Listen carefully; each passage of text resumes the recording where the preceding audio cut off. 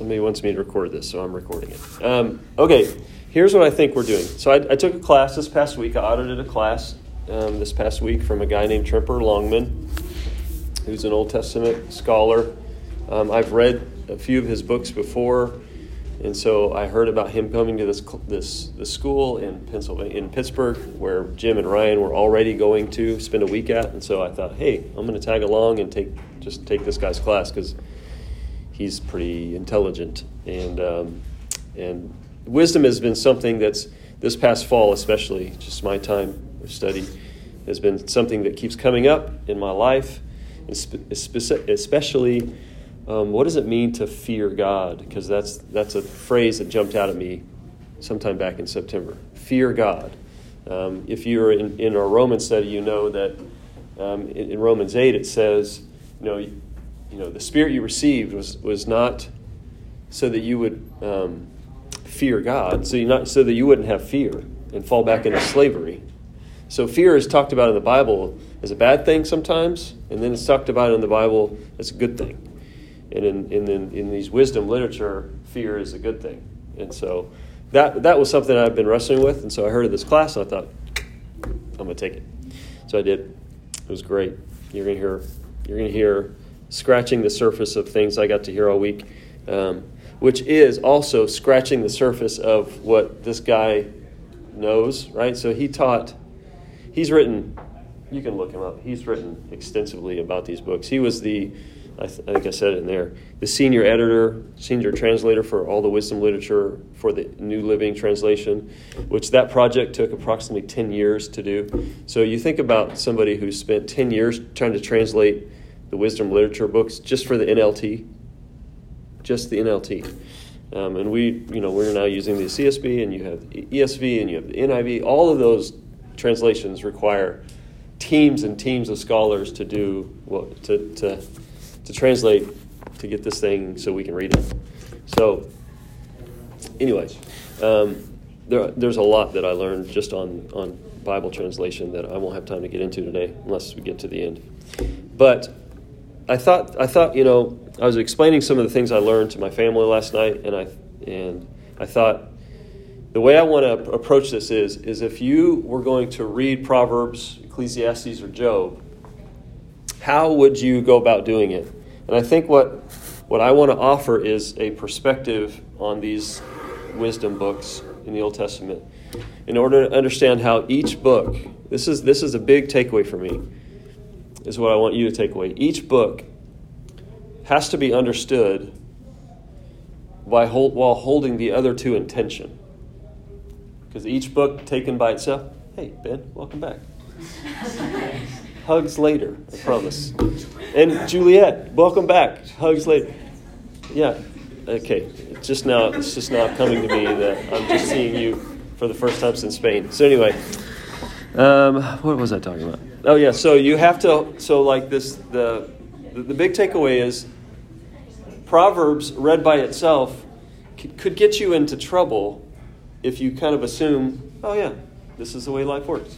Same with Ecclesiastes, same with Job. And so all three of them now, it helped me see that they really need to be held in tension. The hermeneutical foundation thing there, hermeneutics is the process in which we go through to study the Bible, to interpret the Bible, to understand the Bible. So that's just a fancy way of saying, if you've been to the table, that little card, that orange-looking card that we give out that kind of explains our process of how we have to understand the Bible in its own context, and then we can look at kind of the bigger principles, and then we can apply it to our life, kind of a deal. That's hermeneutics on a postcard, kind of a deal. The things that I wrote there are things that he said that I thought were really helpful. It was really helpful. He spent a whole morning just establishing his hermeneutical foundation, how he understands the Bible and how he's going to teach the Bible. And that was really helpful for me to hear because Drew and I, at the beginning of each semester, we try to do that. We try to explain, here's what we believe the Bible is, here's how we understand it, here's how we're going to interpret it and teach it to you. So you can read all those things later. I just thought they were helpful phrases and helpful ways to put it. Now, Proverbs. So The formula that I have down is, I wanted to kind of give an outline of the book so that when you sit down to read Proverbs, you don't do it like I've most of my life done it, which is just start in verse 1 and just start reading. And then halfway through go, what is happening here? I don't know. I'll just keep reading. That's kind of how I've read Scripture, especially if I've ever done like a reading plan, and I've got, what's today? Oh my gosh, I'm 2 days behind. I've got 9 chapters to get through or something like that. I just start reading and I don't think about what I'm reading. I don't keep things in perspective and things like that. So reading Proverbs is helpful to understand. There's like an introduction or preamble, the first 7 verses of the book. And then it goes into this discourse, which I never really noticed until this past week. Like I knew that there was long sections in Proverbs that kind of fit together, like that were a continuous thought. And then I also knew that there was these just statements that were made that were most oftentimes unrelated to the ones before it or the ones after it, I never knew that there was I never really studied Proverbs. I didn't think it was something you study. I just thought something you read and think about and apply to your, So in kind of looking at the whole picture, and maybe some of you have already figured this out, which is kudos to you. But there's this discourse from 1:8 through 9:18. And we're going to read it here in a second. And then from chapter 10 all the way through the end of the book is just Proverbs. And like I said, there's like 1 sentence, 2 sentence things, and a lot of times they're not related to the ones before it. And the best way that he described, the best way to study those chapters is to kind of study it topically, is to kind of say, and we had a chance to do this, and maybe I'll get a chance to share the one I chose. I chose the topic reading people, and there was like 6 or 7 verses that I kind of looked up and had to summarize.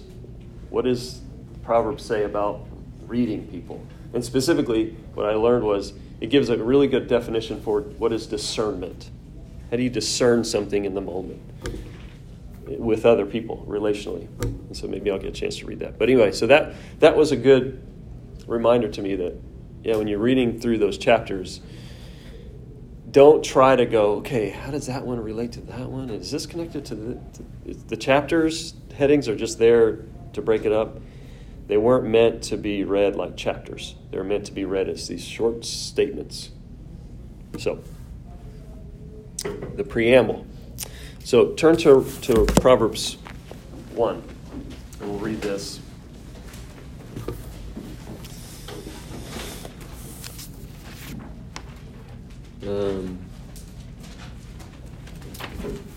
We'll probably spend the most time on Proverbs just because and then we'll hopefully get through the end. Proverbs is... So if you look at your Bible, you have Job, Psalms, Proverbs, Ecclesiastes. And I didn't hear him say this, but as I've been thinking about it since Friday, so not very long, is I wonder if when they were putting these books together, why, they're not in necessarily chronological order from when they were written or even when they came out, or any of that stuff. But I think that Job, Psalms, Proverbs, Ecclesiastes, all 4 of those books reference this phrase or use this phrase, fear God, or the fear of the Lord is wisdom, in some way, shape, or form. And so I think that's why they're lumped together in that little cluster. So Proverbs. And the only reason I'm starting with Proverbs and not Job is because he did. So you can blame him. Although, well, it doesn't matter.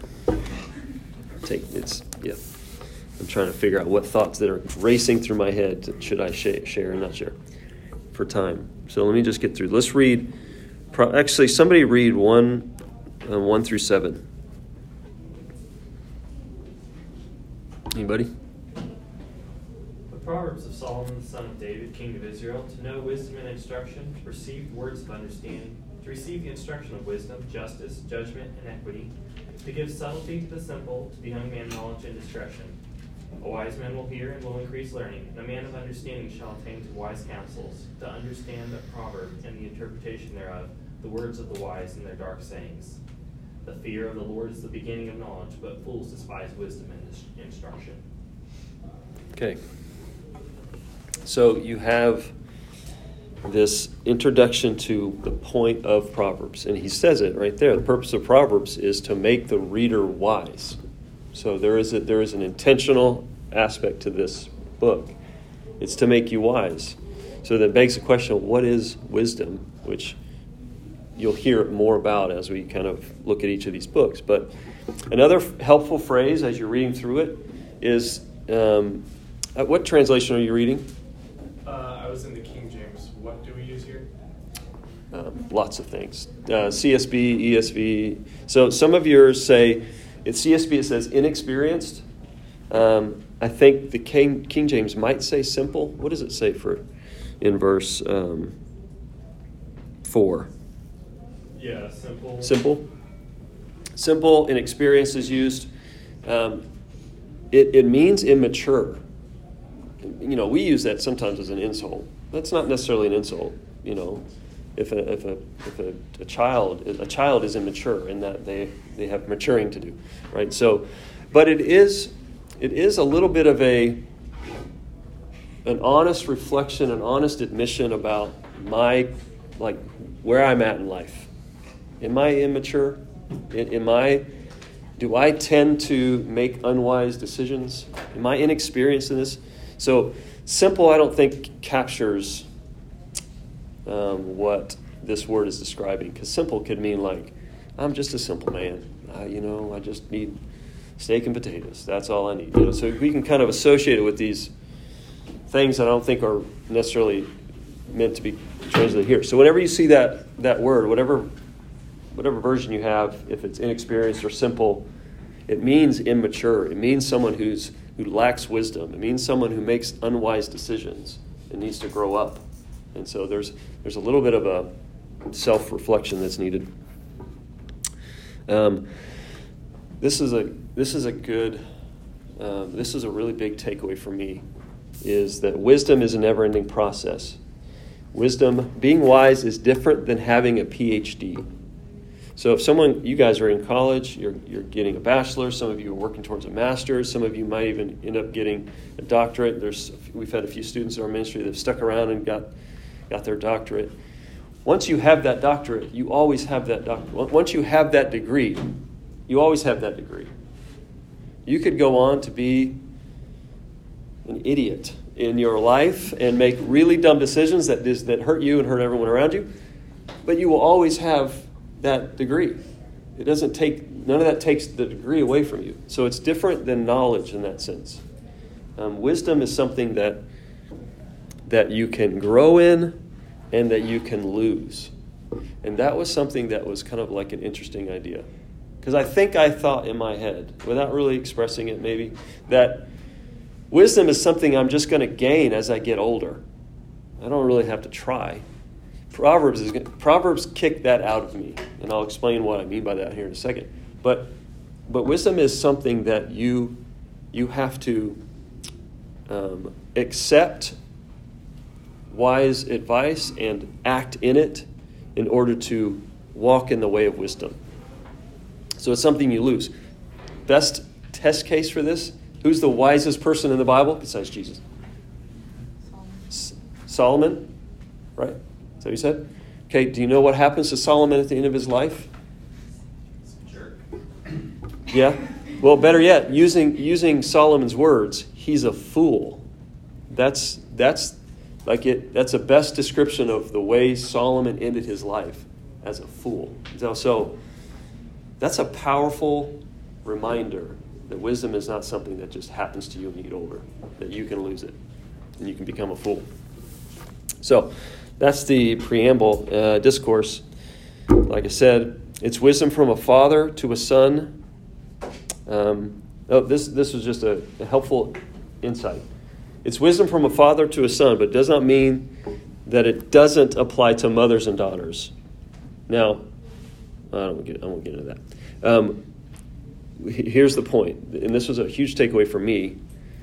We must seek the author's intended meaning. So we talk about that at the table. The AIM, A-I-M, author's intended meaning, is something that's how we try to understand the original context in order to eventually see the universal principle and then eventually apply it to our life. Well, the author's intended meaning, this was written from a father to a son, for fathers to their sons. So it begs the question, does this mean the Proverbs is not to be read by women or interpreted by women or whatever? No, it's not what that means. So what he was reminding us of was honoring the context in which it was written. Saying, being honest and saying, this was in a very patriarchal context. But then this phrase that was a really helpful phrase, we need to honor the redemptive, ethical trajectory. Now, that may sound like fancy terms. Think about it. That ultimately Jesus is redeeming and restoring the world back to God. That there is this process happening in the life of Israel and eventually to the Messiah, to Jesus coming and the church and all that. So there's this trajectory. And if you think about in the New Testament, Jesus' interaction and the way he treated women, Paul's description of women, even we don't get all this in the New Testament, but the New Testament, the New Testament letters were controversially pro-women compared to their first century context. So when it says, husbands, love your wives as Christ loved the church, it's like, wait. Yes, women should submit to men, or to their husbands. Wives should submit to their husbands. That we totally get, first century. You're telling me, as a husband, I need to unconditionally love my wife? That's crazy. That's the way it would have been understood then. And we've flipped it now. We get the total unconditional love thing.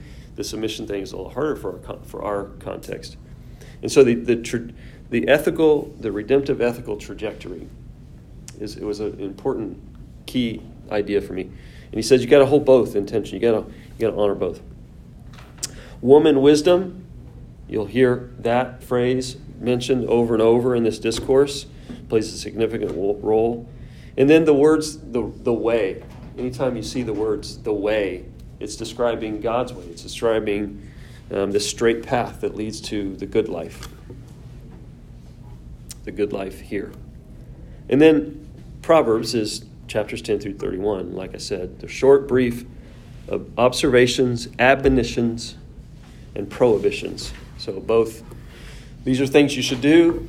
These are things you should not do, based on observations about life and something I didn't put in any of these.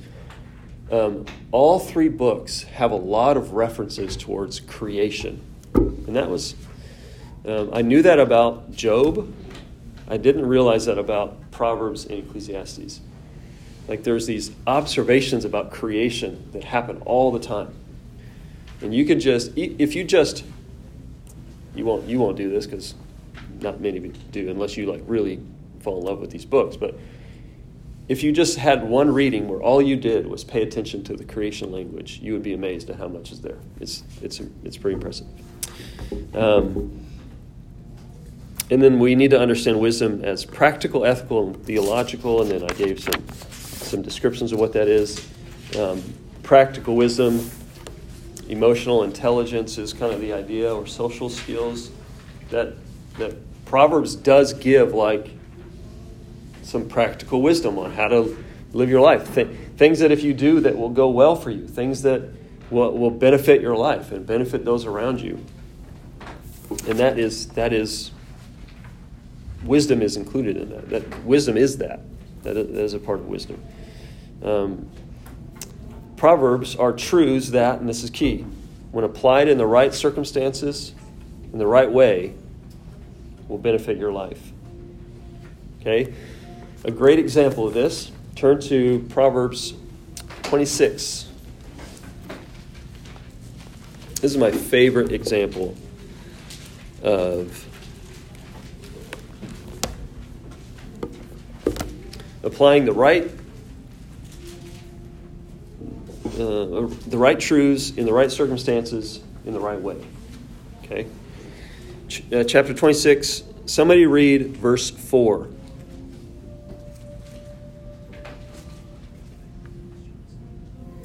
This is a warning. This is a prohibition.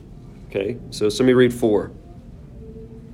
Do not answer a fool according to his folly, or you yourself will be just like him. Okay, so what's that saying?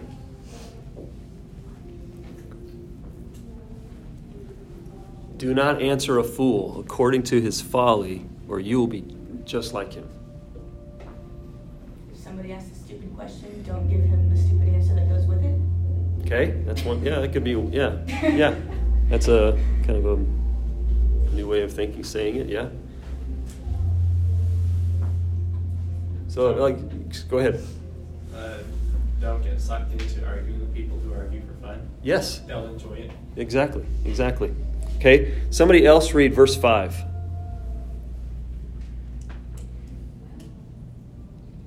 Answer a fool according to his foolishness, or he'll become wise in his own eyes. Okay. Now this one's saying, answer a fool according to his foolishness, or he will become wise in his own eyes. What does that mean?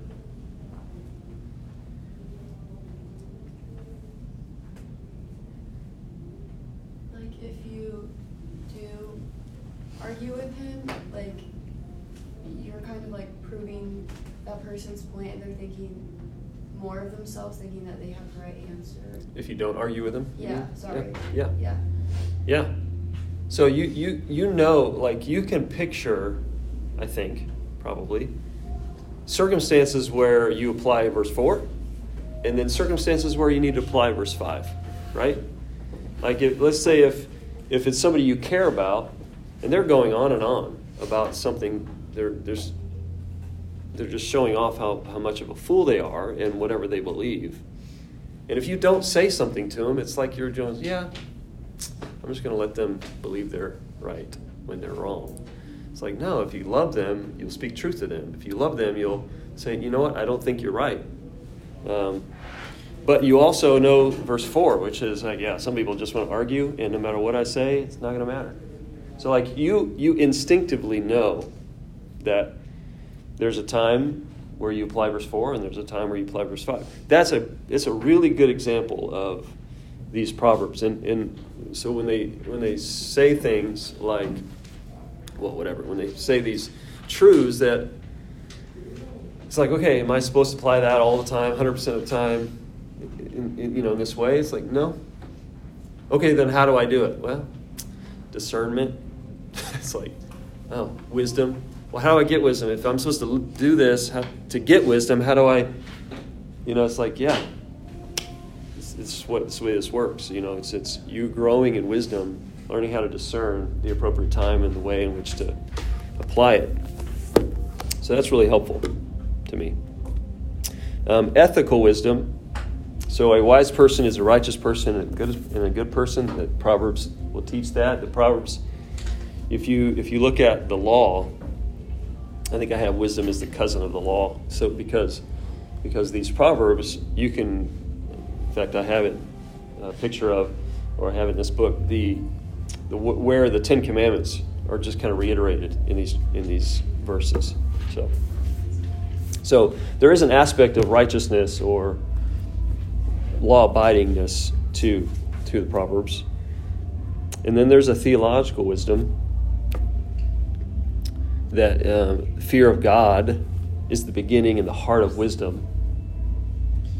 So, and fear leads to humility. So let's pause a second. Why fear? And why are we afraid of that word, fear?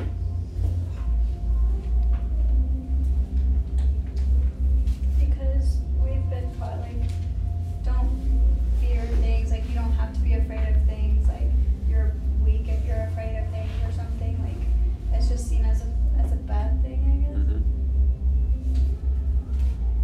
Yeah. Too much fear can definitely paralyze a person, and nobody likes feeling helpless with no way out like that. Yeah.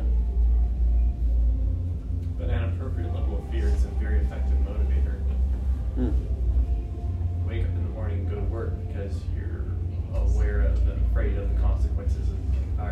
Yeah. So fear can be a good motivator. We're taught not to fear things because it can limit us or hinder us or paralyze us, but fear can be a good motivator. How many of you have woke up and realized you have an assignment, and then there's this adrenaline that pumps through your veins? It's like, and you just got to get it done, and or you got to study or whatever, and all of a sudden, fear can be a great motivator.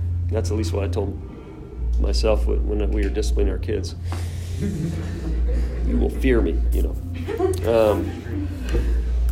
So think about, and this is what's helpful for me, leading up to this class and even in this past week, is thinking about the good aspects of fear and the bad aspects of fear. And if you want to do a study on just that word fear and how it comes up in the Old Testament, which we're going to kind of dive into here quite a bit, and then how it comes up in the New Testament, and when it's used as in this kind of fear that draws me to God, or when it's a fear that leads me away from God, and how to discern the different kinds of fear that may come up in your life, I think would be a really helpful thing to read and study. So, woman wisdom. So turn back to Proverbs 1. Woman wisdom, like I said, mentioned quite a bit. I'm going to read. Woman wisdom calls out in the street. She makes her voice heard in the public squares. She cries out above. This is verse 20 and 21, and then following. She cries out above the commotion. She speaks at the entrance of the city gates. How long, inexperienced ones, will you love ignorance? How long will you mockers enjoy mocking and you fools hate knowledge? If you respond to my warning, then I will pour out my spirit on you and teach you my words. Since I called out and you refused, extended my hand and no one paid attention, since you neglected all my counsel and did not accept my correction, I, in turn, will laugh at your calamity. I will mock when your terror strikes. When terror strikes you in the storm and your calamity comes like a whirlwind. That's an interesting connection to Job, if you know anything about the end of Job 30. Job 38. We'll get to that. Comes like a whirlwind. When trouble and stress overcome you, then they will call me, but I won't answer. Then they will search for me, but won't find me, because they hated knowledge, didn't choose to fear the Lord, were not interested in my counsel, and rejected all my correction. They will eat the fruit of their way and be glutted with their own schemes. For the apostasy of the inexperienced will kill them, and the complacency of fools will destroy them. But whoever listens to me will live securely and will be undisturbed by the dread of danger. So this is woman wisdom coming out strong. And like I said, maybe I said it in my head. Woman wisdom, and as we'll see here in a second, woman folly. No, I didn't say it's here. I typed it. They're both shouting at us. So a huge takeaway for me was that the voice of God's wisdom, God's wisdom, and foolishness both are vying for our attention. Both are shouting, and both need a response will be needed. And you will, and I will, either reject one and accept the other, or accept one and reject the other. Like that will happen because of the nature of which the Proverbs is presenting wisdom and folly. So let's look at these two women battling it out in verse 9. So the end of the discourse.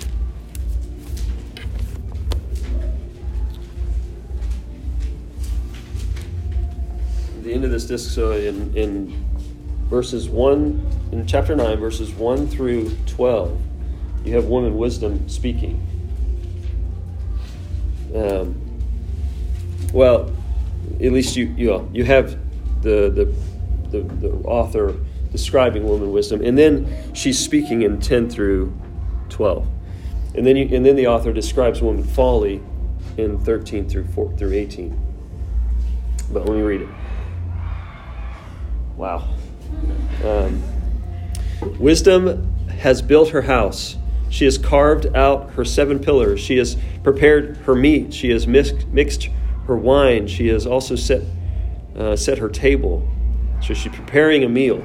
Okay, meal would be an invitation to a relationship language.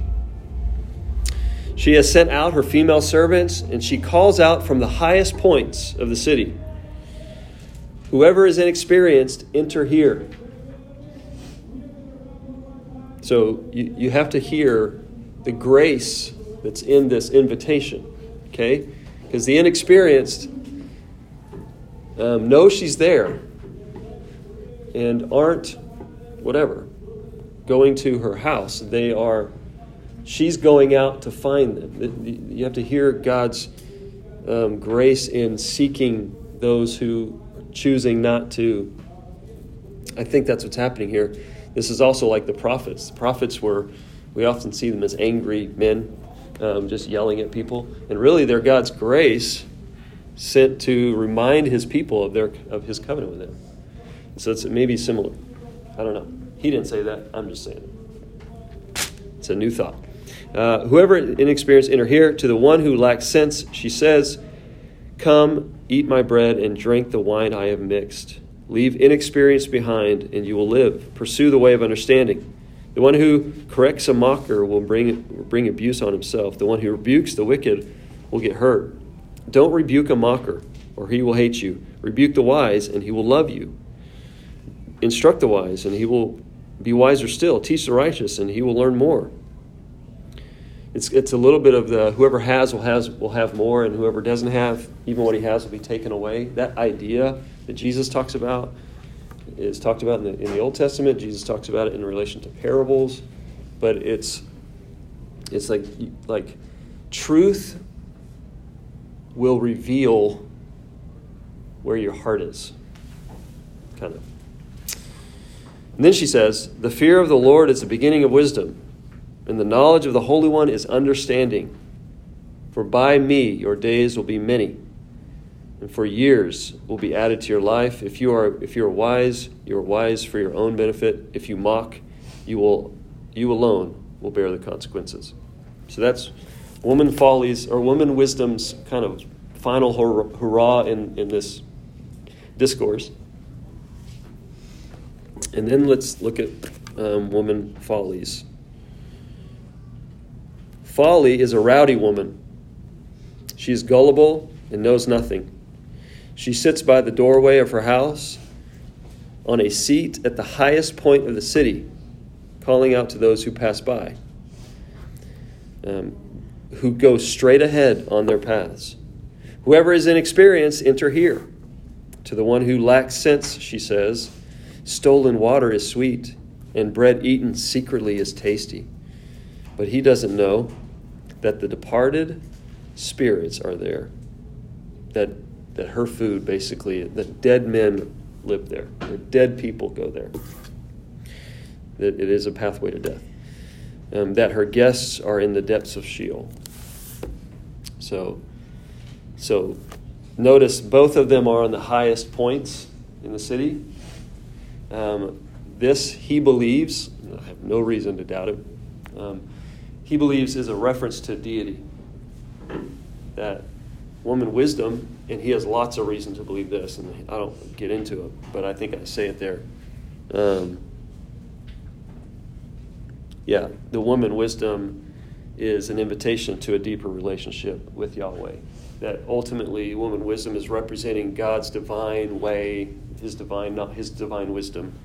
And so, because the highest points is a worship term, that he's saying both are representing deity. One's representing God, the other representing these false gods, these things that are right calling out to us too. So again, notice both of them are aggressively going after us per se. Okay, any quick questions on Proverbs, and we'll kind of fly through the others. Yeah. So sometimes it's hard for me, like, to understand Proverbs, like what it's saying, like the verse 4 and 5. Mm-hmm. How good would like the message be in reading the message? Yeah. Would that like? I just don't know like how off that is. So if I have time, I'll share some of the insights I learned from Bible translation. He gave me an incredible view of Bible translation. Now, the Message is not a translation, it's a paraphrase, and it's done purposely by one guy, which is an incredibly daunting task. But anyway, so I think it can be helpful. I think if you read I will refer to the Message sometimes after I've read the ESV, the CSB, the NIV, the NLT, maybe the NASB. I'll read some of these other translations that have a variety of language, and then I'll read the Message just to see how he says it, But it can be helpful. It can be if reading all the different translations is really helpful. It's like reading all of these scholars at once, You'll see when there's a word that's translated in the different translations differently, like inexperienced or simple or gullible. You're like, wow, that must be a rich word if these guys can't come to an agreement on what this word means. So it can be helpful. Any other questions on Proverbs?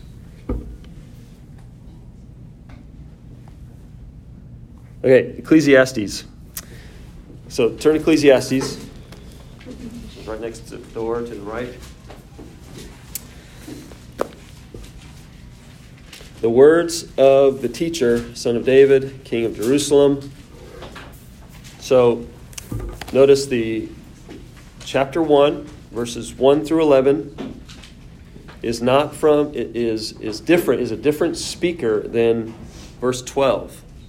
Verse 12 is in first person. So we'll call him the author or narrator. Tremper Longman refers to him as the frame narrator, which, whatever. He kept saying frame narrator the whole time. Which I think is true, because this narrator is framing up Kohelet's message. And Kohelet is the one that they call the teacher. Some translations have preacher, but the word literally means the assembler. So they assume if he's assembling people, he must be wanting to teach them something. So that's how they get the word teacher. And then some use preacher, but preacher wouldn't have been an understood idea back then. So teacher is probably more likely. But Kohelet is who gives the bulk of the message, 1:12 through 12:7. So most of the message is his. And then at the very end, the narrator comes back in and kind of gives some final thoughts and frames up the whole message of Ecclesiastes. So keys to understanding Ecclesiastes, there are two voices, okay? And you got to understand that, because as we'll see here in a second, Kohelet is this teacher person. It's pretty dark. Okay? It says like his conclusion about life. Because this book is really going after what's the purpose of life. And can we find meaning in this life? And so that's a big question. The purpose of life is the question that people have been asking ever since people have been around. So it's a big question. And so this is, okay, these are Tremper's words. This guy, he says, Kohelet's message can be summed up in this: life sucks and then you die.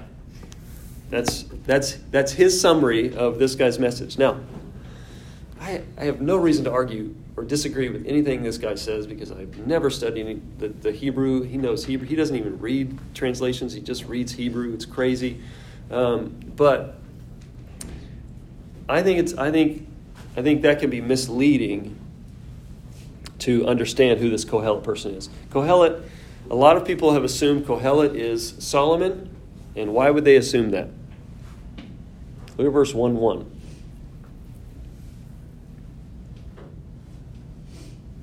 who's the son of David, king of Israel, would be Solomon. It would be the first son, right? So, and the kind of extravagance that's described in this, like when he says, all right, I decided to seek after pleasure. And so what does he say? In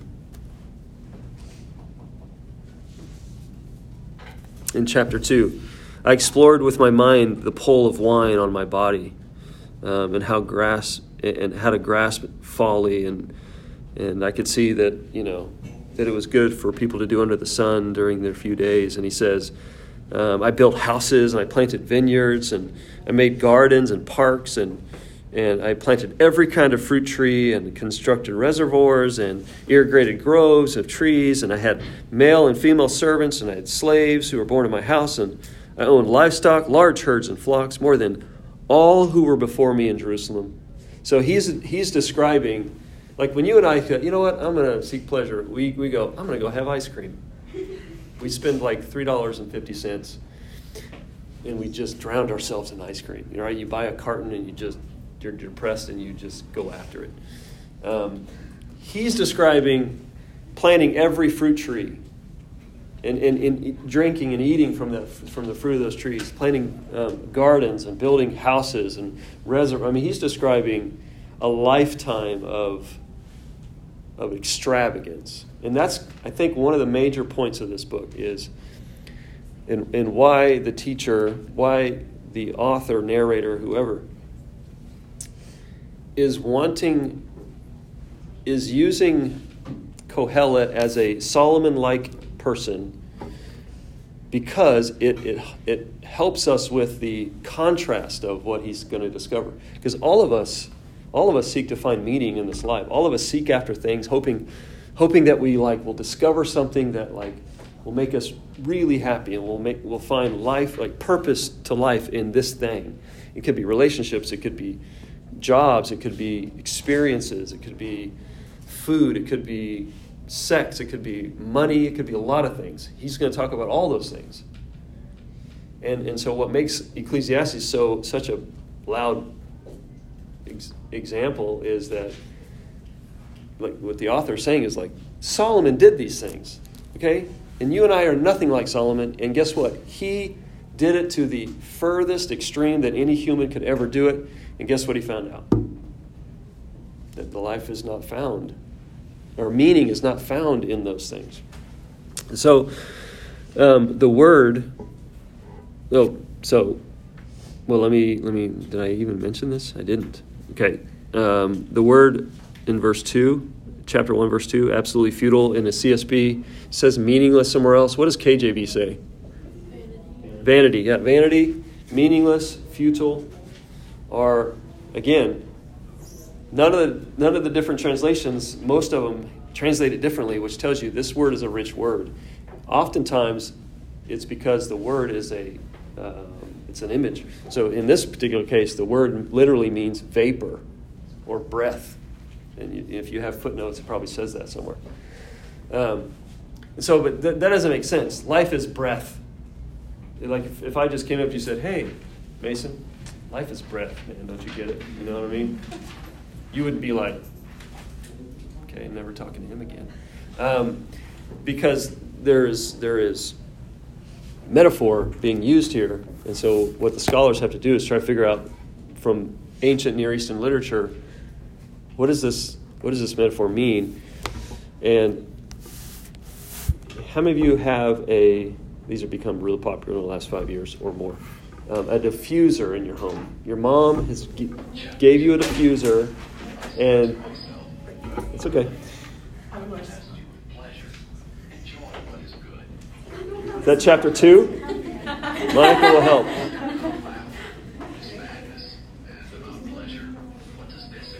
So your mom gave you a diffuser. Maybe, I assume moms, because moms love diffusers.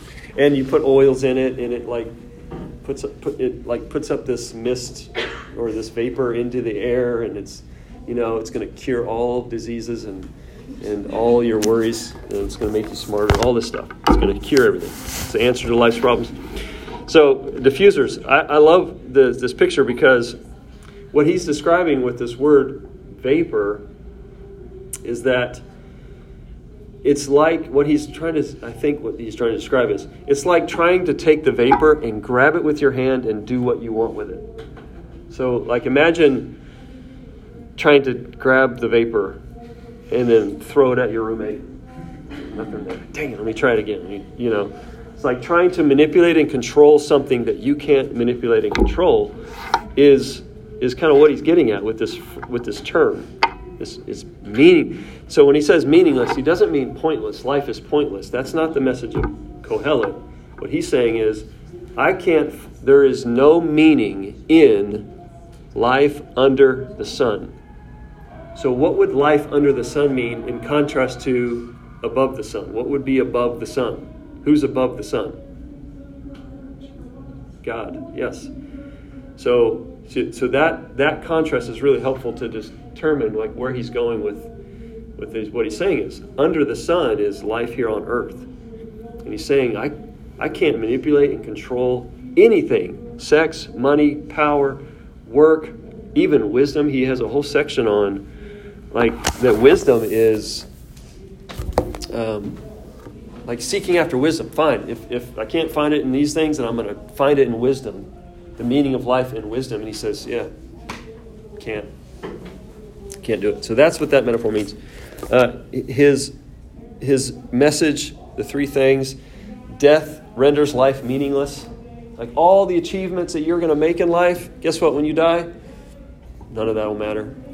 All the things that you're going to try to pass on to the generations to come, guess what? You worked hard for it. He says that he'll say this a couple times. You're going to work hard for all these things and possessions, and you're going to try to give it to your kids, and they didn't do anything to get it, and they're just going to squander it. It's going to be a waste. So it's like, yeah, death renders life meaningless. Life is unjust. You know, the evil, wicked person is thriving, lives a long life.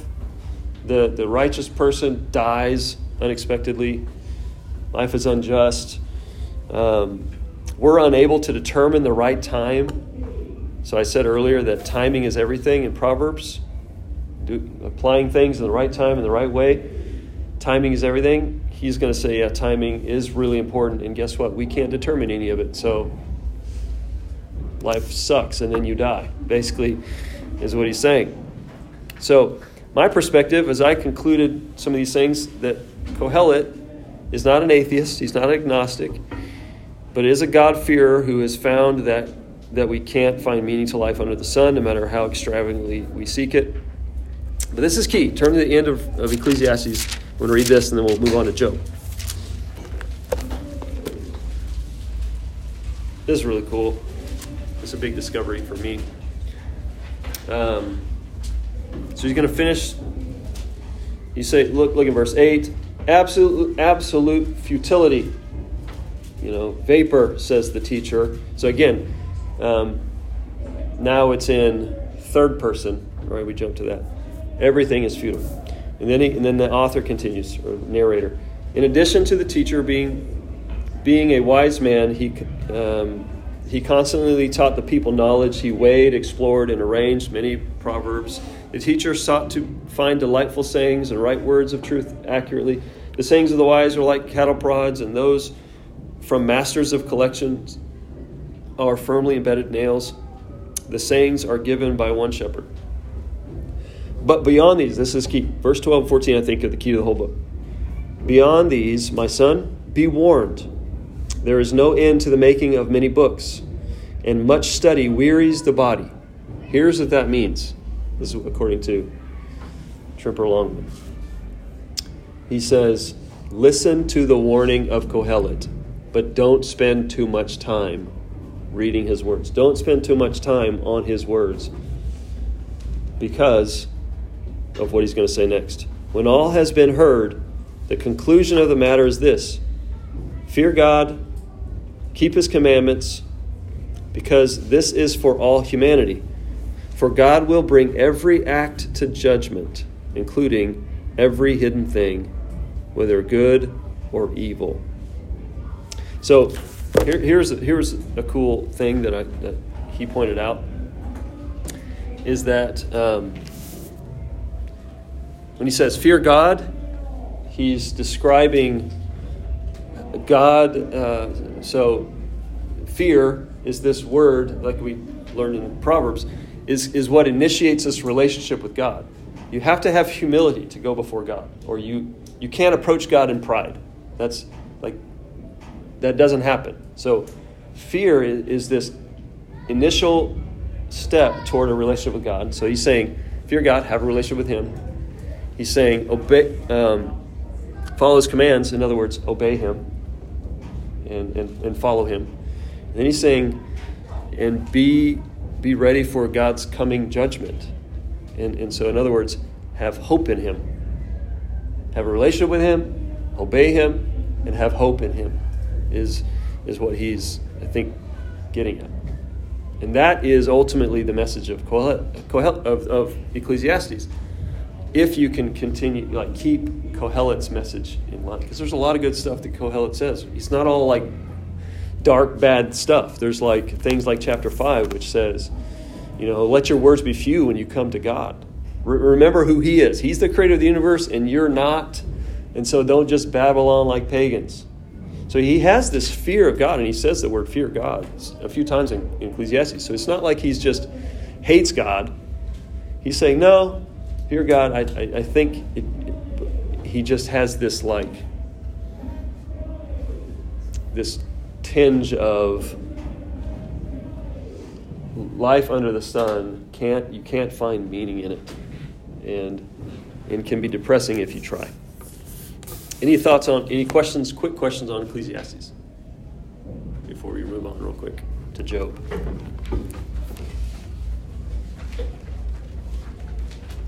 Job used to be one of my least favorite books in the Bible to read, and has changed this past week with some perspective. So I won't explain the whole outline very much. But prose is a form of literature that's basically the opposite of poetry, and so it's wisdom literature so whereas Psalms can have wisdom-like elements that's real poetry, Job starts as a narration or as a description, and so it's different. But in chapters 1 and 2 is where we find out who Job is, and we find God, and there's this court-like scene, there's this heavenly court scene, and the accuser steps forward, which, by the way, Trimper says he and most every Old Testament scholar does not believe that should be translated Satan. But there's a reason why it's translated Satan with a capital S. The word is Hasatan. It just literally means the accuser or adversary. And so he doesn't believe that Job is teaching us a doctrine of Satan. He's just saying, one from among the sons of God, as you'll see in verse 6. One day the sons of God came to present, and one of them stepped out and accused and brought accusations to Job, or brought adversary. So anyway, that's the idea here. But anyway, so you have this story, Job. Job is cursed, and then he doesn't repent, but he still had his health, and so the accuser comes back, adversary comes back, says, the reason he hasn't repented, or the reason he hasn't cursed you is because you let him be healthy, and so God allows that to happen, and at this point he's lost his family, he's lost all his possessions, now he's covered in boils, and he just sits in misery, right? And his wife even says, why don't you just curse God and die? Get it over with. And he doesn't. And then chapter 3, which I thought we were going to have time to read some of it, but chapter 3 is this complaint/lament. If you'll notice, I have here the difference between complaint and lament. Complaint is grumbling not directed to God or seeking resolution. Think of the Israelites grumbling in the desert. They're just complaining. They're just mad. They wanted to be back under slavery, and they're just mad at their circumstance. They're not seeking God for resolution. But a lament, you'll see lots of them in Psalms, is an expression of grief or sorrow directed to God for resolution. So we had this exercise to try to determine, is chapter 3 Job's complaint or is a lament? And it sounds like it is his complaint, but it doesn't sound like it's directed towards God. It just sounds he's just describing, just cursing the day I was born, and I wish I was never born, and all this stuff.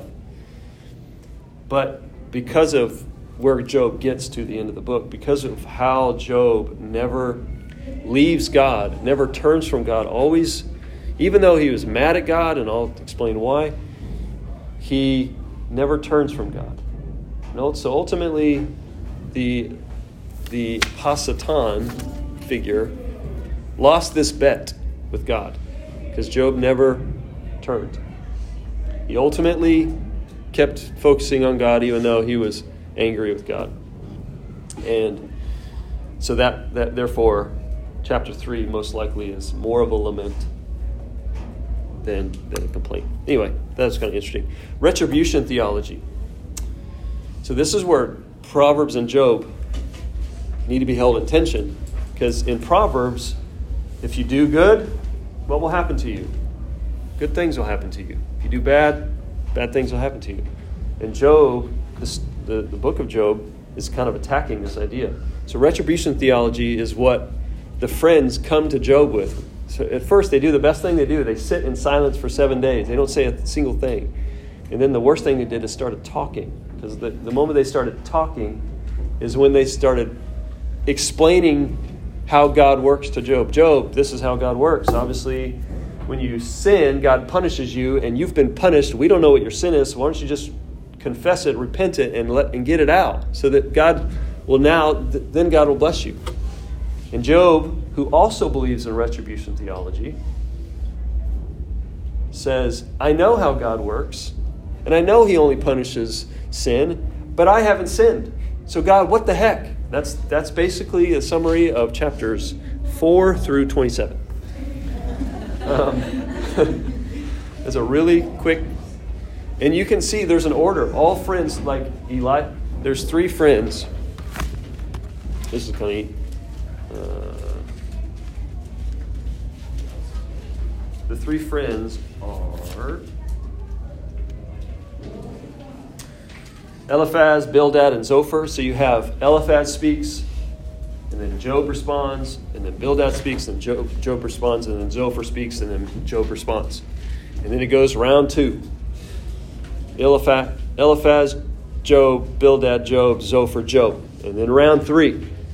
Eliphaz, Job, Bildad, Job, and it stops. Zophar doesn't come back in. Some believe because Zophar's comments, he's the most insulting. His insults, there's a whole section of just insults in Job. It's pretty funny. But his insults are the meanest, and so some think that he just couldn't take it. He just didn't, So anyway, and then in chapter 28, Job, there's this poem of wisdom that's beautiful. It doesn't fit with the rest of the discourse that's happening. And so in 28, so if you're kind of looking, you have 1 and 2, the introduction of the story. You have 3, Job's complaint/lament. 4 through 27 is all of Job and his friends talking and explaining who they believe God is. The friends' assumption was Job has sinned and that's why he's being punished. Their conclusion was, Job, you need to repent of your sin. Job's assumption was, God is unjust because I didn't do anything wrong. And his conclusion was, I'm going to go and complain to God. God, I need an audience with you. And he even goes as far as say, I want to come give you my complaint, but guess what? You won't even listen to me. You don't even care what I have to say. That kind of So Job gets in a pretty dark place. Both Job and his friends were wrong in their assumptions, and wrong in their conclusions is kind of what's happening. But chapter 28 is this beautiful hymn of wisdom. And it ends with this, in verse 28, he said to mankind, the fear of the Lord, that is wisdom, and to turn from evil is understanding. So, and then, this is kind of funny. So Job gives his final claim of innocence in chapter 29 through 31. And then this character named Elihu starts talking from 32 to 37. We don't know anything about him. We don't know if he was there the whole time, just sat silent. We know that he's young, and we know that he is pompous. And I won't tell you what Trimpa called him, but you can probably guess. Anyway, so he says the reason we think Elihu, this character in 32 through 37, is this pompous donkey, is because nobody responds to him at all. Nobody even acknowledges his teaching. He says, I'm young. Listen, I know I'm young. I've been sitting silent, listening to you guys, blah, blah, blah. But I have something to say. You all are wrong, and I'm right, and I'm spiritual, more spiritual than all of you, and this is the way it is, and this is who God is, and this is how he works, and this is, Job, what you've done, and this is your friends, this is what you've done. He just goes off, and they ignore him, which is pretty interesting to me. Maybe not to you. And then 38, the Lord speaks, and look at 38 verse 1. What does he speak from? Who said it? A whirlwind. So he speaks from this storm. And that's to represent, again, there's a lot of creation language, but it's to represent power and awe, fear, all those things. And he goes off on Job and a little bit to his friends, I think. But he goes off on Job and basically never answers Job as to why Job is suffering. So the point of Job, by the way, Job responds to God 2 times, and the last time he says, I'm never gonna talk again. Actually, he says something better than that. He says, this is pretty key.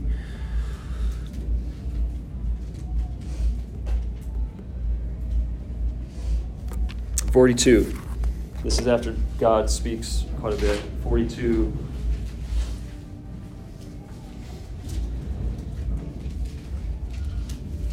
Verse 5. I had heard reports about you, but now my eyes have seen you. That's a phrase worth, I think, meditating on. Therefore I reject my words, and I'm sorry I said sorry for them. I am dust and ashes. And so there Job repents. And so what did he have to repent from? Because he didn't do anything wrong. That's the point. He didn't do anything wrong. What he had to repent from was assuming God is unjust and that he can accuse God of something. And so that's what God is quick to say, no. Mm-hmm. So how does this all fit? So anyway, point of Job, is God wise and just? God is the source of wisdom. Submission is a proper response to God's wisdom. Wisdom is a result of a relationship with God. So here's what I want you to write in your to how these 3 books teach wisdom.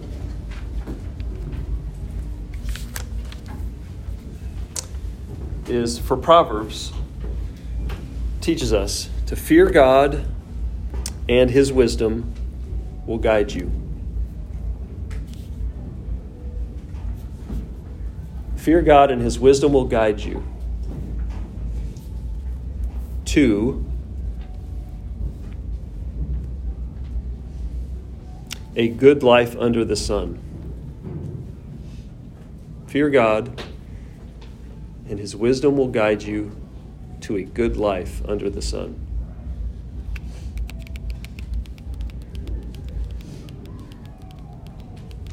By the way, these are my words, not his, so don't put a whole lot of weight in them. Fear God, and his wisdom will guide you to a good life under the sun. Okay, so here's Ecclesiastes. Fear God by seeking him.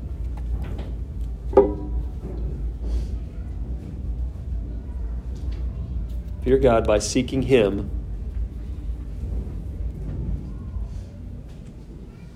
to find meaning in everything under the sun.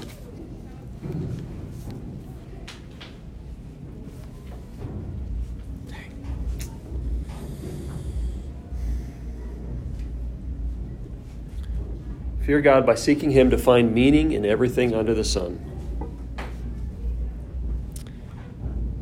And then Job,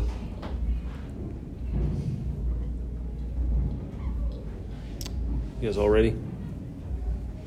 Job is fear God so that when life is difficult, fear God so that when life is difficult,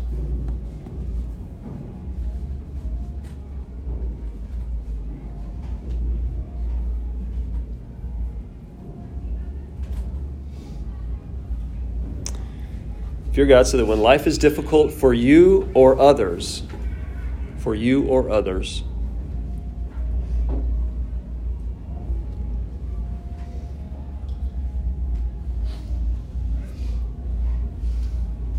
you will remain humble before Him.